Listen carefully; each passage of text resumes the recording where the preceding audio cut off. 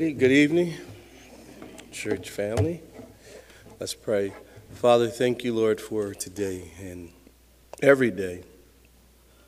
But thank you that this is the day, Lord, you've given us, Lord. Thank you for your love. Thank you for your keeping power, Lord. And so, Lord, I pray, Lord, that you would continue to encourage our hearts, Lord, through the book of 2 Kings. And pray, Lord, that you speak to us, Lord. We need your word, Lord, in a busy world, Lord, with all the things that go on in one day. We need more of you, Lord. And Father, I pray, Lord, that we would settle our hearts before you in a way that we could have a sense of your presence, Lord. You see, with 2 or 3 are gathered in your name, you're in the midst. So how much more in this room with all of us in here that, Lord, that you can be right in our midst. And so, Lord, we love you. We honor you, Lord. Lord, we honor you, Lord, and Lord, bless this time, Lord. And as David prayed, let the words of my mouth and the meditations of my heart be acceptable in thy sight. O Lord, my strength and my Redeemer, I do pray in Jesus' name and for his sake. Amen. We continue to study Kings, 2 Kings. King Joram, who reigned in Israel. Because when you read this, King Joram, King Jehoram, same person, but in the southern kingdom was a King Joram, and some say his name was Jehoram too. Same names, they reigned them around the same time. So you can get confused a little bit if you read this chapter when you get towards the end. So they 2 different kings, one would die an awful death, and the other one would be slaughtered. So they both died. But he reigned from, some say, from 849 to 843, according to Bright. So I got a book home and it tells you when each king reigned, but it's about 4 different views. A couple of them may have the same dates. 2 of them have different dates. So it's a bunch of dates they have that all of them have like different time frames how they reign. One of the guys said that he reigned from 851 to 842 BC. But whatever time he reigned, we know this is to be true for sure, that he did evil in the sight of the Lord. That's what we do know. Whatever time he did reign, he did evil in the sight of the Lord as his fathers did. But in this case, God gave him 2 obvious warnings. They were pretty obvious what God was trying to get his attention, hoping that he would repent. The first of all, the army surrounded this city. And then secondly, there was a famine in the land. And it became so bad that they started selling and eating donkey heads and dove droppings. I don't know about you, but that don't sound pretty good. Cannibalism was rampant. But repentance was far from the hearts of the kings. You figure like everything is going wrong, cannibalism, people eating their kids, and this is happening, that is happening, and lo and behold, there's just the same disposition about who God is. Somebody's life is just falling apart? Just falling apart in every way. Their life is just falling apart. Nothing goes right. It's almost like a cart. The wheels is just falling off, and now you're just being drugged on the metal. And you say, "Well, this cart is fine." You kidding me? Some people's lives are like that. Their lives are just falling apart, and they don't understand that it's God's chastening. It's God's chastening. He can correct us. There's storms of correction. There's storms that we didn't do anything, storms of perfection. But then there's some cases where, God is saying, I'm trying to get your attention because of my goodness.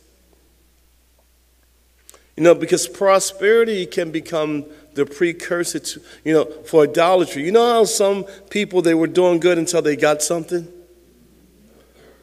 And then their whole life they were just wonderful. You say they're wonderful people their whole life. And then the minute they hit the lottery or something, or got a good job or some inheritance was left to them, then all at once something changes about him. Something changes, and some people can't handle prosperity. And here in this, this king was one of those wicked kings where God was giving him chance after chance. In chapter 6, verse 33, it says that, and while he was still talking with them, there was the messenger coming down to him. And then the king said, surely this calamity is from the Lord. Why should I wait for the Lord any longer? So he knew why he was having all of his troubles. Surely it was from the Lord. And so when you get to chapter 7, verse 1, it says, then Elisha said, hear the word of the Lord. Thus says the Lord, tomorrow about this time, a seah of fine flour shall be sold for a shekel. Now this is in stark contrast of chapter 6, verse 25, when it says, and there was a great famine in Samaria, and indeed they beseeched it until a donkey's head was sold for 80 shekels of silver, and 1/4 of a cab of dove droppings for 5 shekels of silver. So here's a selah and 2 selahs of barley for a shekel at the gate of Samaria. So he's saying that the prices are going to tremendously drop. This is the word of the Lord. They was raking everything up because they didn't have nothing. So everything they sold was 10 times higher. You're buying donkey. Imagine buying a donkey head to eat and grilling it or something. I don't know what you get out of it. And it says, so an officer, this is one of Jeram's officers who took who took on this same negative attitude that the king had. So an officer on whose hand the king leaned answered the man of God and said, look, if the Lord would make windows in heaven, could this thing be? This is the officer making a mockery of God's word, of the word of the Lord, not believing that God could provide for them in the midst of this horrific famine. You ever thought about that? And yet God's word never returns void. Whatever he sent it out to do, that it will accomplish. This officer is thinking, he's thinking that it's impossible for God to allow the prices of fine flour to fall down that low in a matter of one day. That's not even possible. Not knowing the power of God's word. God's word can change the inflation. God's word can change the economy. God can do whatever he wanted to do. And he, meaning Elijah, said, he's speaking to this officer, in fact, you shall see it with your own eyes, but you shall not eat of it. Now there was 4 leprous men. Now Jewish tradition is interesting because Jewish tradition, because it's going to confuse some people, because the next chapter, Gehazi is going to pop back up on the scene. Jewish tradition says that these 4 lepers was Gehazi and his 3 sons. That's what it says in Jewish traditions, because he was a leper at this time. And it says that his sons, all of his descendants would be lepers. So if it's tradition or whether it's tradition or not, if it is Gehazi and his 3 sons, I like this part of the chapter. It says, now there were 4 leprous men at the entrance of the gate. So this is where the lepers sat at the lepers sat at the entrance of the gate. And they would sit in the place where, especially the only way they got their food, they would throw garbage over the city walls, and all the lepers would hang around a certain area where the garbage was thrown over the walls. But the problem in this instance is, what was they throwing over the walls when people were eating their own kids? That's the problem here. The problem here is that if you were a leper and you was hoping to get some garbage thrown over the wall, you probably was getting like maybe a little thumb or a toe or something. With some ketchup, I guess it tastes all right. I don't know. And it says, at the entrance of the gate, and they said to one another, why are we sitting here until we die? Meaning that, they're going to die from starvation. And they're considered to be the outcasts of the whole entire society. These lepers, you have to, at 150 feet, unclean, unclean. At 300 feet, unclean, unclean. A leper had to cover up. And you imagine, it's a famine, animals dying. They couldn't even find horses. A few horses survived, but they were eating horses. They were eating the cattle, the oxen that was, mowing the grass and so forth in the fields. You didn't need oxen because the grass was all dried up during the famine. And you ate these skinny oxen. It was a mess. And these lepers are here. The lepers were those who, when the priest examined them, and if indeed the scale had spread, this little one spot over the skin, the priest need not seek for yellow hair, and he would say, he is unclean. So these are unclean men. And I love their story. And if it's Gehazi, you can see the grace of God. He says, if we say we will enter the city, the famine is in the city, and we shall die there. And that makes sense. You're starving outside of the city gate. Go inside the city gate. You ain't going to eat any much more than what you're getting. The king, his administration, and the whole nation were all faced with the same problem. He says, and if we sit here, we die also. I like the plan. I like the way they think. Now, therefore, come, let us surrender to the army of the Syrians. If they keep us alive, we shall live, and if they kill us, we shall only die. He said, well, if they kill us, at least we won't die from starvation, but if they keep us alive, at least they'll give us 3 square meals a day. I like that thinking. So I would have surrendered too. Hey, please don't kill me. I'll do anything you say. Just feed me. That's what it's saying. And God is raising up these 4 lepers to open up the window of heaven. Look, in this country alone, there's 41.2 million Americans purchase food with the SNAP benefit. SNAP benefit is Supplemental Nutrition Assistance Program, or some call it the EBT. But it's 41.2 million Americans with food insecurities. 41 million. And this translates to 12.5% of the total U.S. population. On average, 41.2 million in population, 21.6 million households receive monthly SNAP benefits last year. 21.6 million. And it runs from October, and they talk about from October 21 to September 22. They kept the numbers in that sense. And the program operates in all 50 states, including the District of Columbia and Guam and in the Virgin Islands.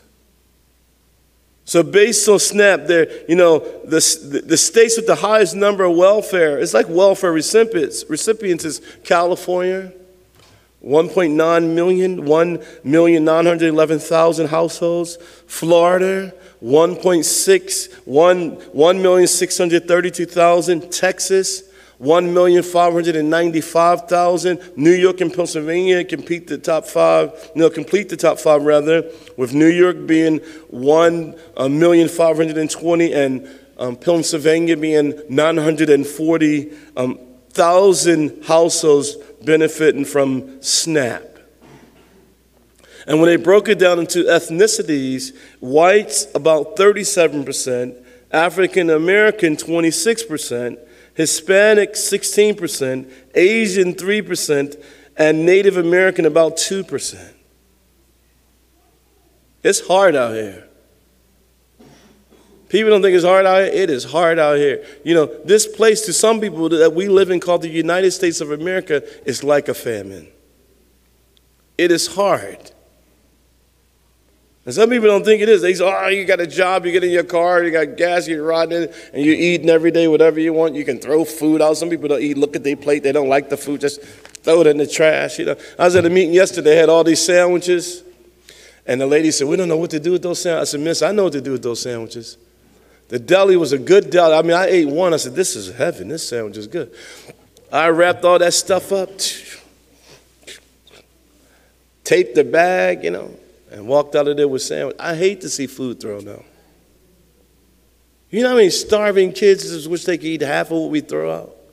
Americans waste more food than anybody in the whole world. And it's almost a disgrace to God's blessedness. I don't like this, and just throw it in the trash. One week, Herman got somebody said, no pizza. Nobody ain't getting no more pizza, no more Thursdays. They were throwing half the slice out, and and I agreed with them, but then I felt kind of bad. I said, I know some of the kids, some of them eat, I said, well, maybe we should try it. I don't know, think. The teacher, he was trying to teach them a lesson about don't waste stuff. We could not waste stuff growing up. You ate everything on your plate, whether you liked it or not. If you dropped a piece of bread, my mom always equated that to money. Pick that knuckle up there, boy.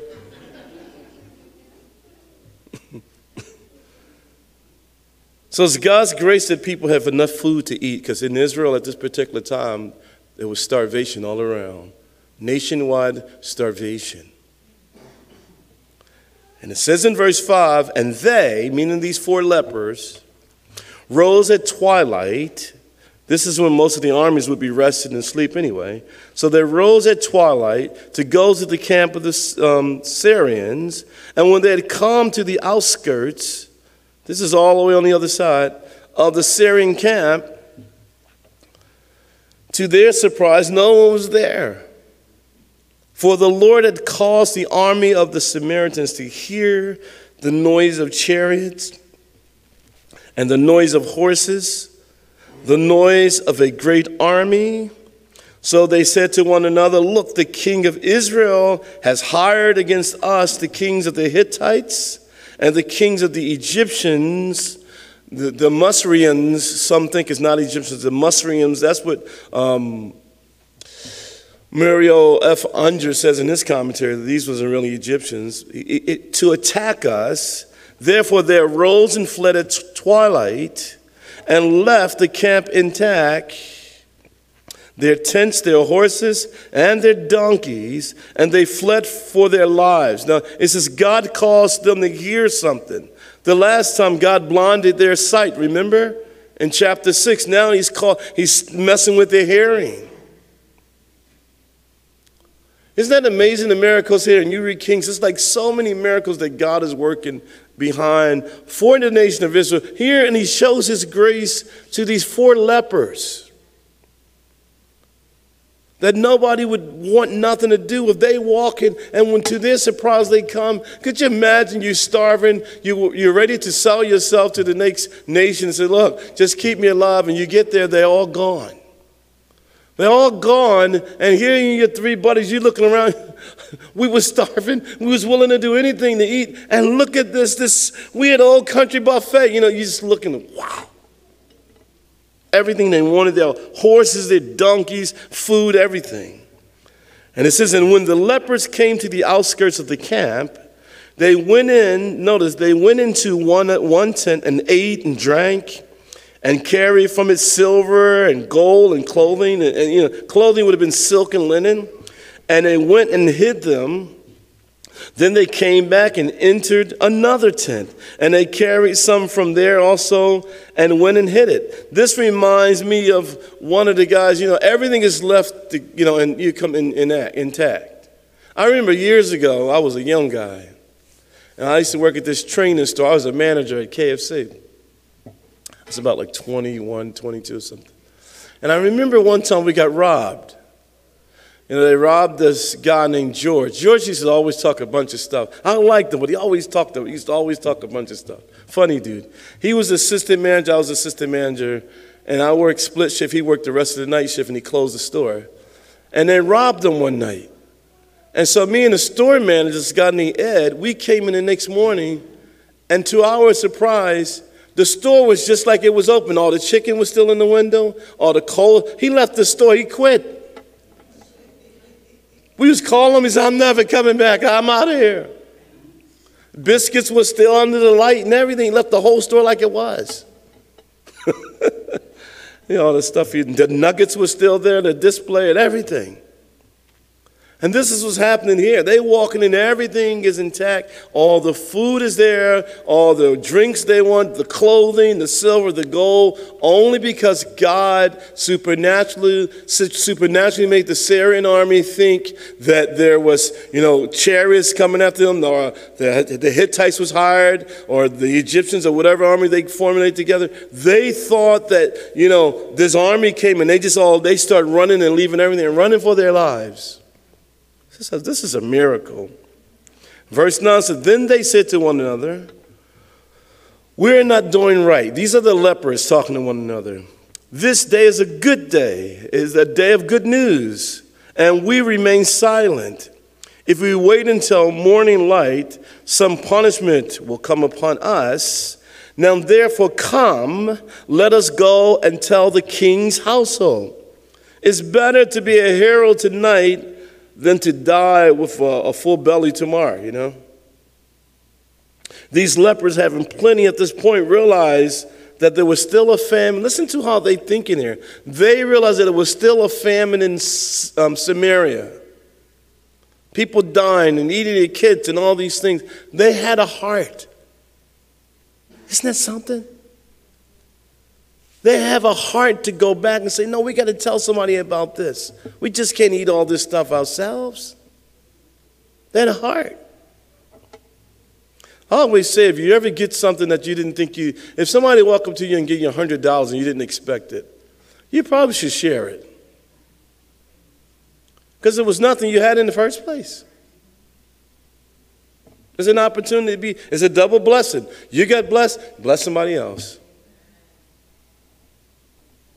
It says, so they went and called to the gatekeepers of the city, this is Samaria, and told them, saying, we went to the Syrian camp, and surprisingly no one was there, not a human sound, only horses and donkeys tied, and the tents intact.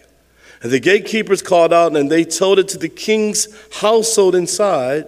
So the king arose in the night and said to his servants, let me now tell you what the Syrians have done to us. They know that we are hungry, therefore, no, he got the wrong perspective. Therefore, they have gone out of the camp to hide themselves in the field, saying, when they come out of the city, we shall catch them alive and get into the city. Wrong perspective. See, when you're living in sin, every blessing God gives you, you think it's a trick attached to it. You can't believe that God could even be good to you. And this has happened to Joram. This is what happened to him. He's in such deep sin, and here God does this supernatural miracle. And he thinks that, no, it's a trap. This is a trap. Isn't that something? He's suspicious. He didn't trust the word of the Lord spoken by Isaiah the prophet. Remember, he says, tomorrow, this time. He starts off, this chapter starts off, hear the word of the Lord, says the Lord, tomorrow about this time, a fine flour shall be sold for a shekel, and 2 seahs of barley for a shekel at the gate of Samaria. He didn't believe the word of the Lord. Most people don't. And one of his servants answered and said, please, let several men take 5 of the remaining horses which are left in the city. 5? That's a shame. Look, they ate all of them. And look, they may either become like all the multitude of Israel that are left in it, or indeed, I say, they may become like all the multitude of Israel left from those who are consumed. So let us send them and see. He says, look, what are you talking about? Let's see, in case these guys, if it's not a trick, give us the 5 little horses we got left over. We're going to ride and see, you see. That's what he's saying. Therefore, they took 2 chariots with horses, and I'm sure these horses is looking around probably saying, y'all remember Mr. Ed? I'm sure these horses is probably like talking to, I am so glad to get out this city. I'm going to drink some fresh water on the way. The horses were like, man, because they ate my brother Bobby yesterday, He says, therefore they took 2 chariots with horses, and the king sent them in the direction of the Syrian army, saying, go and see. And they went after them to the Jordan. This is about 25 miles. And indeed, all the road was full of garments and weapons, which the Syrians had thrown away in their haste. So the messengers returned and told the king. Then the people went out and plundered the tents of the Syrians. So a seah, notice what Elijah said, so a seah of fine flour was sold for a shekel, 2 seahs of barley for a shekel, according, notice, to the word of the Lord. God's word is to be trusted. His promises are faithful. Trust his word. If he said it, it will happen. God is not a man that he should lie, nor the son of man that he should repent. If God said it, it will happen. Numbers chapter 23, verse 19. If he said it, it will happen. You read Titus chapter 1, verse 3 or 4. He says, he can't do this. He can't lie. God can't lie.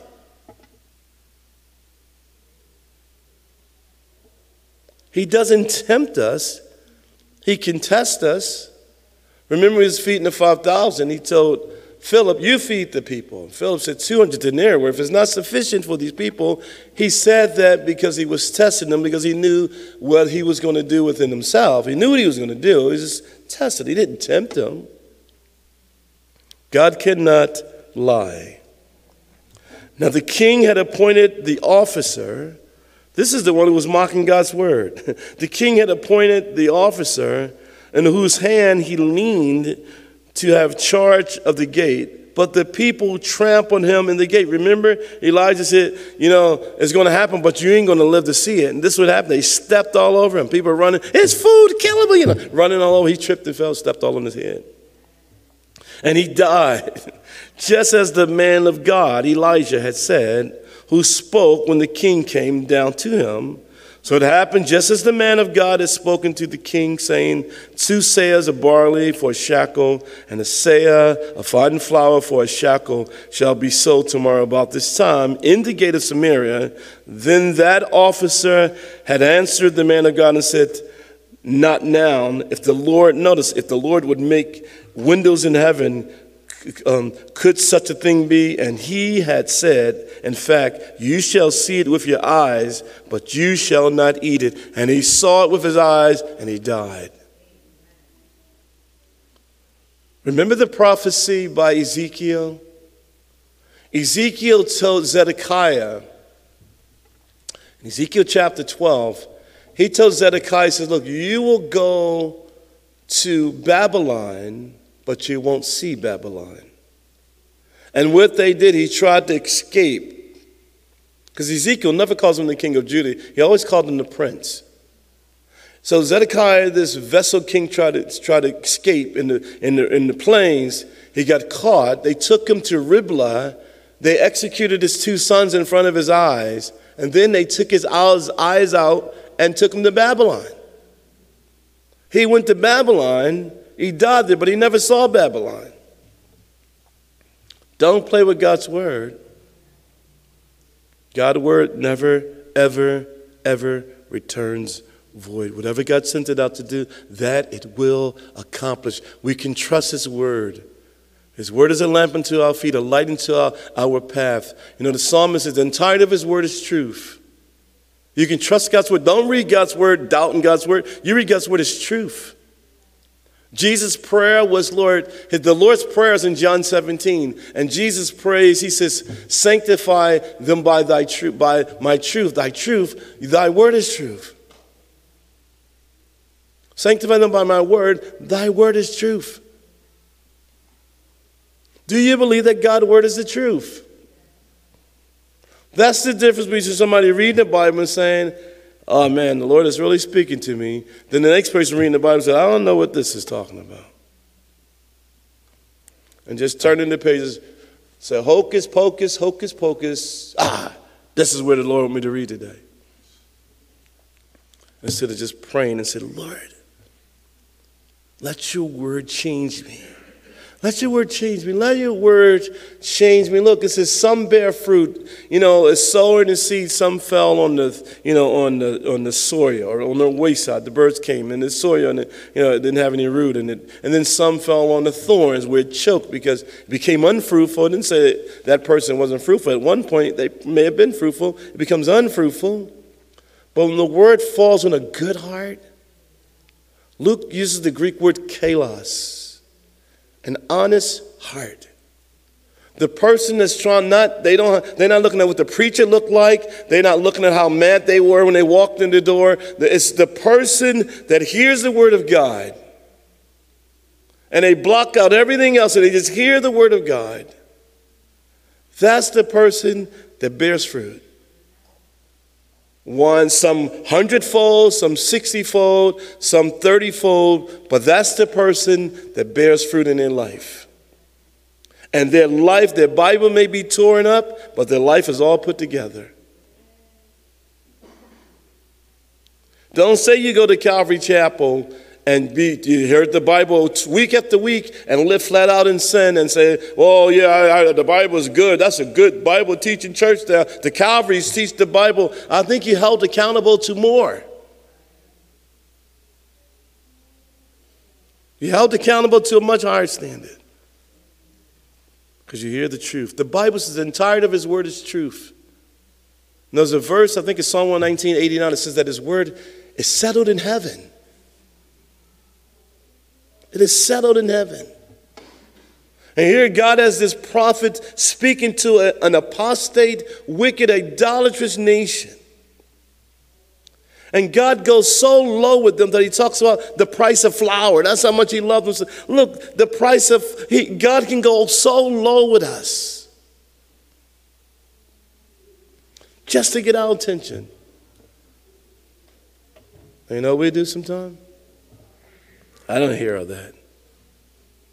And it says in verse 1 of chapter 8, then Elijah spoke to the Shunammite woman, whose son he had restored to life, saying, arise and go, you and your household, and stay wherever you can, for the Lord has called for a famine. Is this another famine? Most people believe it is. And furthermore, it will come upon the land for 7 years, because the other famine that he made a proclamation of, he didn't say it would come last 7 years. He didn't say that. He didn't even give us a precise time frame. Here's his 7 years. 7 is the number of completion.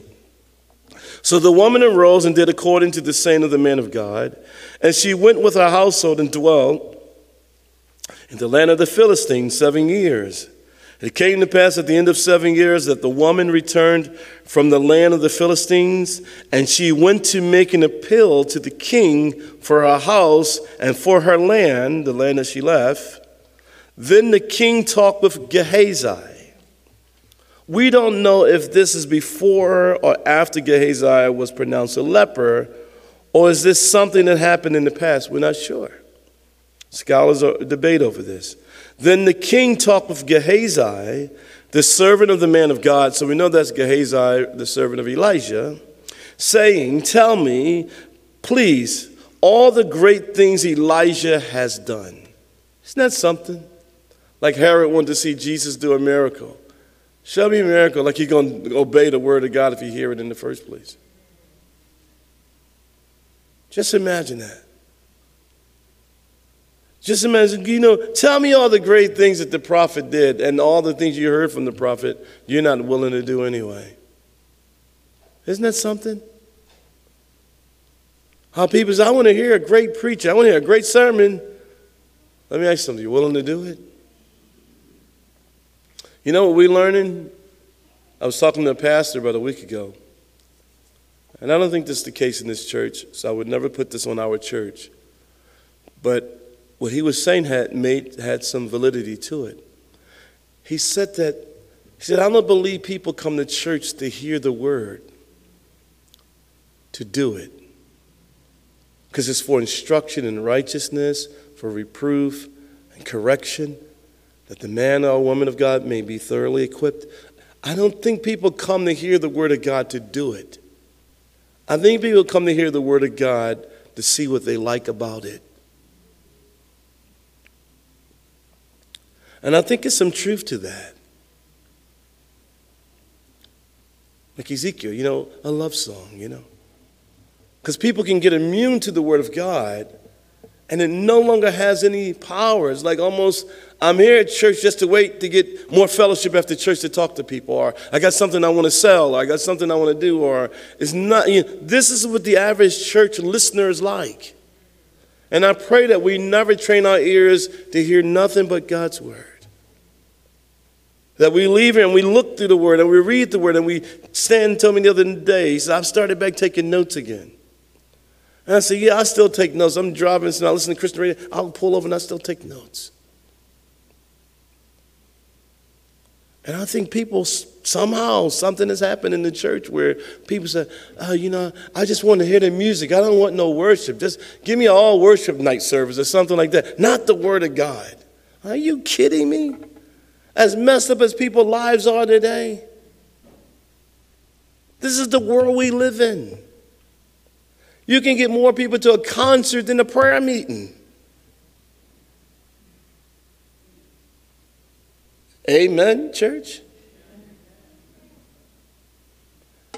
This is unbelievable. And this man here, he says, tell me, please, all the great things Elijah has done. Now that happened as he, meaning Gehazi, was telling the king how he, Elijah, has restored the dead to life, and that there was a woman whose son he had restored to life, appealing to the king and for her house and for her land, this woman. And Gehazi said, oh, my lord, O king, this is the woman. Just as he was talking about, what Elijah did, raising this woman's son from the dead, the woman walks up. And this is her son whom Elijah restored to life. This is not a coincidence. You know that. Look, the Jewish rabbis used to say this: coincidence is not a kosher word. So this is not a coincidence. This is not by osmosis. This is divine. That he's telling the king, he raised a woman's son from the dead, and here's a woman walking with her son. Say, hey, Gehazi, hypocrite, And when the king asked the woman, she told him. So the king appointed a certain officer for her, saying, restore all that was hers and all the proceeds of the field from the day that she left the land until now. And this is the reward of her faith and obedience, because Elijah told her, get out of here. This is 7 years later. He said, get out. There's going to be a famine in the land for 7 years. He said, all right, I heard the word of God from the man of God. I'm getting out of here. Isn't that something? The blessing of obedience when you hear the word of God. Blessings. This is the reward of her faith and obedience granted to the Shunammite woman from God Almighty. I read this, I get excited when I read this verse. I'm like, he said, get out of here. She said, okay, that's the man I got. That's the same man that raised my son from the dead. You have a pastor minister to you and all kinds of things. And then when you hear something they don't like, you say, I don't want to hear that. I like that pastor, but in this part, who do you think he's talking to? I'm my own person. Lolly, lolly, golly, lolly, Then Elijah went to Damascus, and Ben-Hadad, king of Syria, was sick. And it was told him, saying, the man of God has come here. And the king said to Hazael, take a present in your hand and go to meet the man of God, and inquire of the Lord by him, saying, shall I recover from this disease? Now, people from other nations knew who Elijah was. Is that something? He didn't rub elbows with them. They came wanting to rub elbows with him. So Hazael went to meet him and took a present with him, and every good thing of Damascus, 40 camels loads. Wow, this is a lot. And he came and stood before him and said, your son, Ben-Hadad, king of Syria, has sent me to you, saying, shall I recover from this disease? And Elijah said to him, go, say to him, you shall certainly recover. However, the Lord has shown me that he will really die. And that sounds like an oxymoron or a paradox or something. So he's going to recover from the illness, but not from the slaughter. That's what he's saying. Because Hazael is going to murder Ben-Hadad. That's what he's telling him to his face. Then he set his countenance in a stare until he was ashamed. Elijah looking at Hazael. And the man of God wept. It's interesting that he wept. Remember in 1 Kings chapter 19 when it says, then the Lord said to him, go, return on your way to the wilderness of Damascus, and when you arrive, anoint Hazael as king over Syria. This was years and years earlier. God knew that Hazael would become king over Syria after Ben-Hadad. He knew this. He knew this. And it says in verse 12, and Hazael said, why is my Lord weeping? And he answered, because I know the evil. Notice he's telling this man is going to be the next king. I know the evil that you will do to the children of Israel. Their strongholds you will set on fire, and their young men you will kill with the sword, and you will dash their children and rip open their women with child. They would take kids, how cruel this was. They would take small kids by their ankles and crash their skulls against the ground. They would take women that were pregnant and cut them right down the middle. This is cruelty. Elijah is weeping as Jesus was weeping over Jerusalem. In AD 70, when Titus Vespasian came in and the Roman army and they destroyed the city of Jerusalem and this temple, cannibalism would be the means of survival and disease. Even during that time, all kinds of other things was taking place during this besiege by the Roman Empire against the nation of Israel. And Jesus wept. When he goes in, and he's looking at Jerusalem. He says, oh, Jerusalem, Jerusalem, those who stones the prophets and kills those who are sent to her. How often I want to gather you as a hen gather her chicks under her wings, but you are not willing.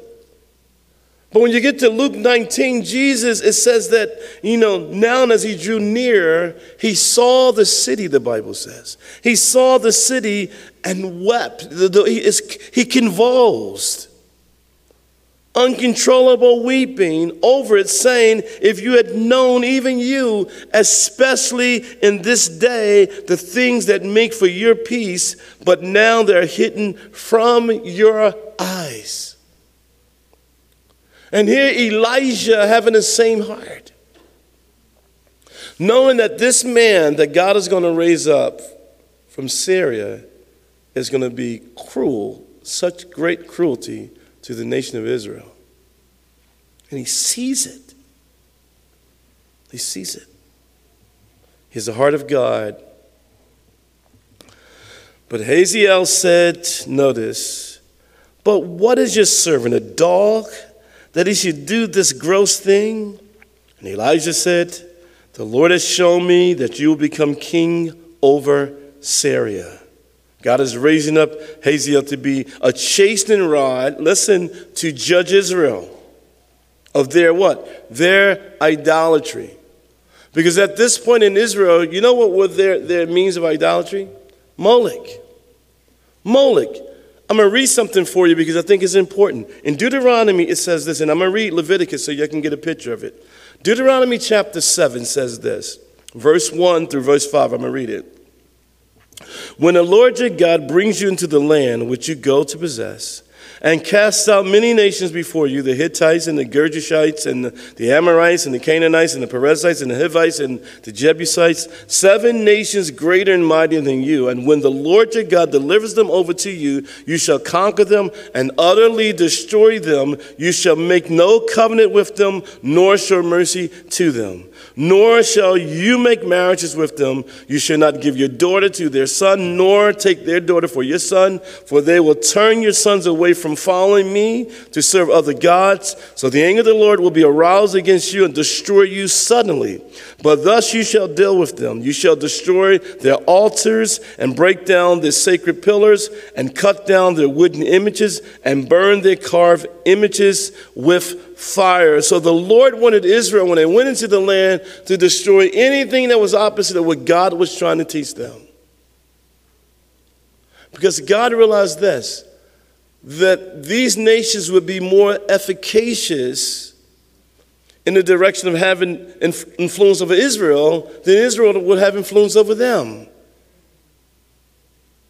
If you're the only Christian somewhere and you hang around all sinners, you think you're going to convert all of them? I doubt it. They're all guzzling down. You can be like, all right, then. And when they went in, they were smaller than those nations. Those nations were mightier than they were. But the battle was theirs to win because God was there fighting their battle for them. And they ended up being more engrossed with idolatry than the nations that they were supposed to destroy. In the law of Moses, Leviticus chapter 18, verse 21, it says, "And you shall not let any of your descendants pass through the fire of Molech, nor shall you profane the name of your God. I am the Lord." You know what they were doing? Taking their kids to Molech, this statue like this. It would be burnt. You know when something's so hot it turns blue? You ever turn on a gas stove and at the bottom of that stove is blue and then the fire is red at the top? This thing would turn basically blue. And what they would do, they would lay their babies on this hot thing and it would sear their baby to death. And the baby would scream and cry and they would have somebody on the side banging a drum as loud as they could to drown out the cry. And we shake our heads and say, oh, that's crazy. How could that happen? It's 50 million abortions in America. The last 26 years or so. And they, look, Leviticus 20, I'm going to read this because I want you to read this. Leviticus chapter 20, verse 2 through 4. "Again, you shall say to the children of Israel, whoever of the children of Israel or of the strangers who dwell in Israel, who gives any of his descendants to Molech, he shall surely be put to death. The people of the land shall stone him with stones. I will set my face against that man and will cut him off from the people, because he has given some of his descendants to Molech, to defile my sanctuary and profane my holy name. And if the people of the land should in any way hide their eyes from the man when he gives some of his descendants to Molech, they do not kill him, then I will set my face against that man and against the family, and I will cut off him from the people and all who prostitute themselves with him who commit harlotry with Molech." God said, I'll deal with the people who don't do nothing about it too. The church is so silent about things. We shouldn't say nothing. No, the church should say some things. The church should stand up for righteousness. And we live in a world where the government has silenced the church because of their legislation. And we say, well, I can't say that. You know what they say? It's a higher judge. There will come a day in the Acts chapter 5, verse 29, where it says, we rather obey God than man. I'm sure those days are upon this land now. And Israel was a wicked nation, and God raised up this man, Hazael, to be the chastening rod. That's all he is. It says, then he, Hazael, departed from Elijah and came to his master. His master would have been Ben-Hadad, who said to him, what did Elijah say to you? And he answered, he told me you would surely recover. But he didn't tell him the second part of it, that he was going to be king. He didn't tell him that part, and that he was going to murder him. He didn't tell him that part. But it happened on the next day that he, this Hazael from Syria, took a thick cloth and dipped it in water and spread it over his face so that he died. He suffocates the king, so it wouldn't look like treason. And Hazael reigned in his place. Did you imagine that? Don't y'all get no ideals if you're mad at your husband. I'll fix him while you sleep. And in verse 16, the Holy Spirit takes us back to the southern kingdom for some reason. Jehoram, who reigns in Judah, he's going, so this is the south. Now in the 5th year of Joram, the son of Ahab, king of Israel, Jehoshaphat, having been king of Judah, Jehoram, this is Jehoram and Joram is the same name, the son of Jehoshaphat began to reign as king in Judah. So one is the son of Ahab, one is the son of Jehoshaphat, but they really have the same name. Because Jehoram is also Joram, is the same name, the longer version of it. He was 22 years old when he became king, meaning in Judah, and he reigned 8 years in Jerusalem. Notice, and he walked in the way of the kings of Israel because he hung with them. Birds of the same feather flock together, amen? My mom used to say, buzzards and eagles don't hang together. Buzzards like leftovers and eagles like live kill. And he walked in the ways of the kings of Israel, just as the house of Ahab had done, and this is why, and this is his influence for walking in their way. For the daughter of Ahab was his wife, Athaliah. You marrying Jezebel's daughter, man? And he did evil in the sight of the Lord. Look, if you pick a wife and she got an evil mom, the apple don't fall too far from the tree. It don't fall too far from the tree. Because more is caught than taught. You pick a girl, she got a really nice mom, it's a good chance she might be a nice girl. If you pick a guy that his father liked choking people, he probably liked choking people. And that's not generational, that's observation. Learned behavior. Okay, that's what you do when somebody make you mad. You choke them, you choke them. I don't think no man has no right to put his hand on any woman. No man. For no reason. She hit me first, well, just leave. It says that he married Athaliah and did evil in the sight of the Lord, verse 19, yet the Lord would not destroy Judah for the sake of his servant David, as he promised to give a lamp to him and his sons forever. That lamp and that light would ultimately be the Messiah, Jesus Christ, who would sit on the throne of David forever. In his days, Edom revolted against Judah's authority and made a king over themselves. Edom, who was paying tribute to Judah, pulls away to test this new king, whether or not he has any heart or not. This happens when dynasties change power. When one nation was paying tribute to this nation, the king who they were paying tribute to died. They'll say, let's not pay nothing to see what happened. You know, somebody, they take your lunch money, and then they try to take your brother's lunch money. So I took your lunch money, I'll take your brother's lunch money. But your brother sock him in the eyes. I ain't my brother. So Joram went to Zair, and all his chariots with him. Then he rose by night and attacked the Edomites, because they wouldn't pay him, who had surrounded them, and the captains of the chariots and the troops fled to their tents.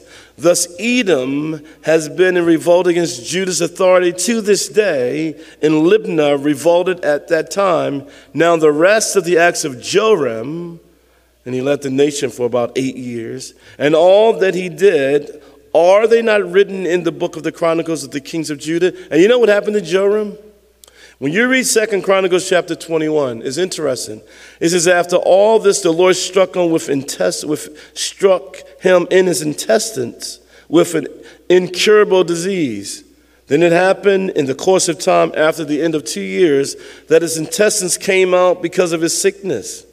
Oh man, imagine that. That stinketh this. So he died in severe pain, and his people made no burning for him, like the burning for his fathers. He was 32 years old when he became king. He reigned in Jerusalem 8 years, and to no one's sorrow departed. They were happy he was gone. However, they buried him in the city of David, but not in the tombs of the kings. This is one of them kings that were glad that he died. So Joram rested with his fathers and was buried with his fathers in the city of David. Then Ahaziah, his son, reigned in his place. In the 12th year of Joram, the son of Ahab, this is in the north, king of Israel, Ahaziah, the son of Jehoram, this is back in the south, king of Judah, began to reign. So they got these two guys going back and forth. Ahaziah was 22 years old when he became king, and he reigned 1 year in Jerusalem. That was it. His mother's name was Athaliah. That's what it's pointing to. Next week we'll see her. The grandmother of Omri, king of Israel. Omri was Ahab's father. And he walked in the way of the house of Ahab, not walking according to God's word, but according to the wicked idolatrous king Ahab, and did evil in the sight of the Lord, like the house of Ahab, for he was the son-in-law of the house of Ahab. Now he went to Joram, the son of Ahab, to make war against Hazael, king of Syria, at Ramoth Gilead, and the Syrians wounded Joram. This is the other Joram. Then King Joram of the north went back to Jezreel to recover from the wound which the Syrians had inflicted on him at Ramah when he fought against Hazael, king of Syria. And Ahaziah, who only reigned for 1 year, 842 BC, the son of Jehoram, king of Judah, went down to see Joram, the son of Ahab, in Jezreel, because he was sick. Yeah, he was sin sick. That was his main problem. You know, somebody says, that guy's sick, yeah? Sin sick. That's what he was. That was his main problem. Whenever we leave the city of peace, we go down. You leave Jerusalem, Jerusalem, peace, city of peace. Whenever we leave the place of peace, you know where we go? Down. Look, you know what your peace is? How many of y'all want peace? Raise your hand. How many of y'all like peace? Raise your hand. Just raise your hand. High as you can. You want peace. You know what our peace is? Our communion with Christ. He is our peace. That's our peace. He says, the peace that I give you, the world does not give it to you. And the world shouldn't be able to take it away. You know, when the Bible says, be anxious for nothing, but with everything and everything with prayer and supplication, with thanksgiving, making your requests known unto God, and the peace of God that surpasses all understanding, and you use the word like to garrison about, will guard your heart and your minds in Christ Jesus. And he says, finally, brother, you want to meditate on those things? Meditate on things of good report. Things that are lovely. You meditate on the right things. And you'll have peace. Most people don't have peace. They look at TVs on horror movies and, oh God, and then you get to thinking about stuff too much and you're overwhelmed. God wants you to have peace. And the kind of peace that surpasses all knowledge. If you don't have peace tonight, say, Lord, you are my peace. You're the only peace that I can trust. Peace like a river tendeth my way, like sea billows that roll, that it is well with my soul. That song written by Horatio Spafford, who lost his 4 daughters, hit by a huge steamboat. And he writes, it is well with my soul. A year before that, he lost his son to scarlet fever. Lost 5 kids. And he writes that song, it is well with my soul. We need Christians to have peace. The fruit of the Spirit is love, joy, peace. And if you don't have peace, you got a spiritual problem. And that's within and not without. Amen? Let's stand up as we pray. Father, we thank you, Lord, for your word. The exact timeless of your word, Lord, and how it speaks to our hearts. How it settles us down, Lord. It teaches us the things we don't want to learn, but we can also learn the things that we may be able to teach. And so, Father, I pray, Lord, that you would give us wisdom, Lord.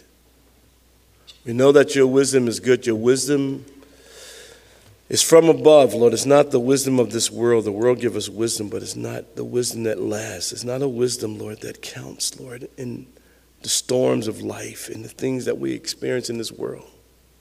And so, Father, I pray, Lord, you give us wisdom. You teach us, Lord. Teach us your ways, Lord. Help us, Lord, to learn your words, Lord. Let us praise you, Lord. Lord, teach us, Lord. Lord, show us, Lord, the things we should be around, the things we shouldn't be around. You said, great peace have those who love your law, and nothing causes them to stumble. But thank you for that verse, Lord.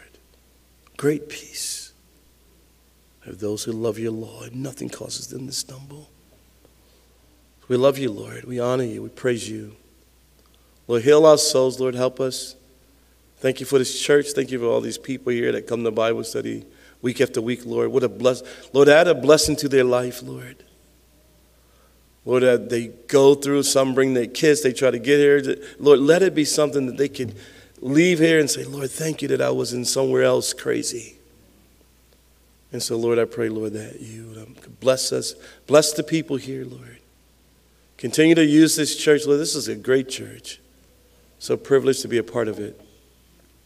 Thank you for the work that you do here, Lord. We love you. We praise you. We honor you. It is in Jesus' name we pray and for his sake. Amen.